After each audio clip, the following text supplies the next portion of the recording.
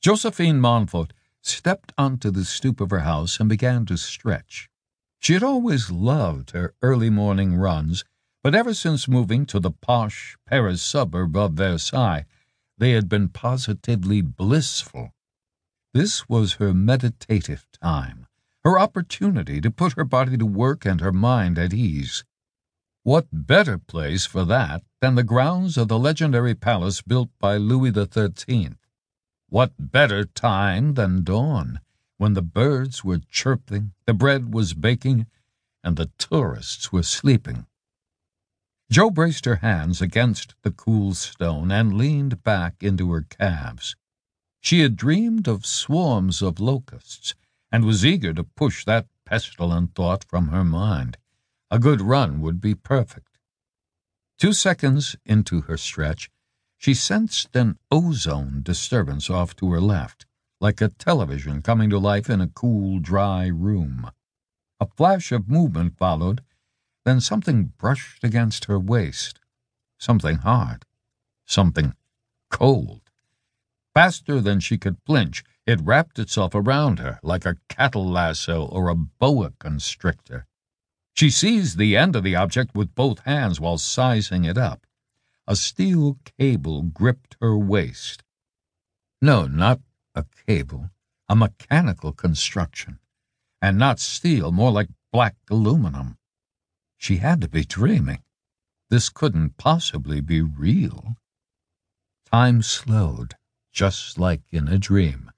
She became capable of calculating actions between heartbeats and planning battles between breaths, but she could not escape the feeling that this couldn't possibly be happening.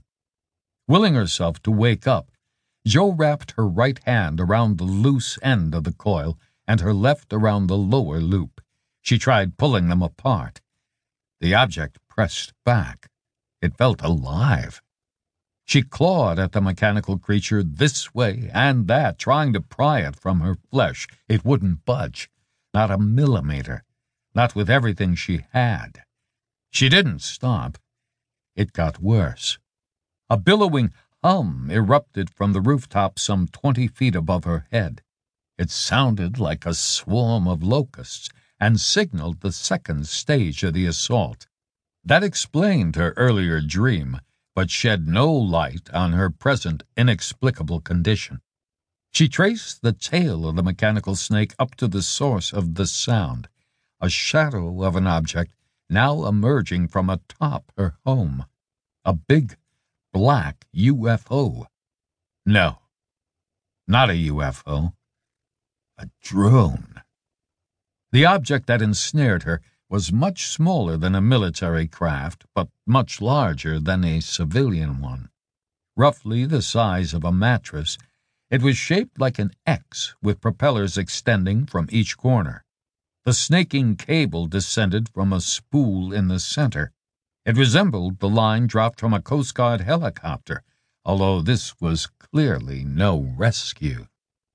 Jo's hands continued to battle her bindings while her brain grappled for answers. If this was an assassination, why not use a gun? If an abduction, why not a couple of thugs and a panel van? There had to be something bigger, deeper or broader behind the attack, something strategic, something sinister, something... The answer struck her as swiftly and unexpectedly as the snake.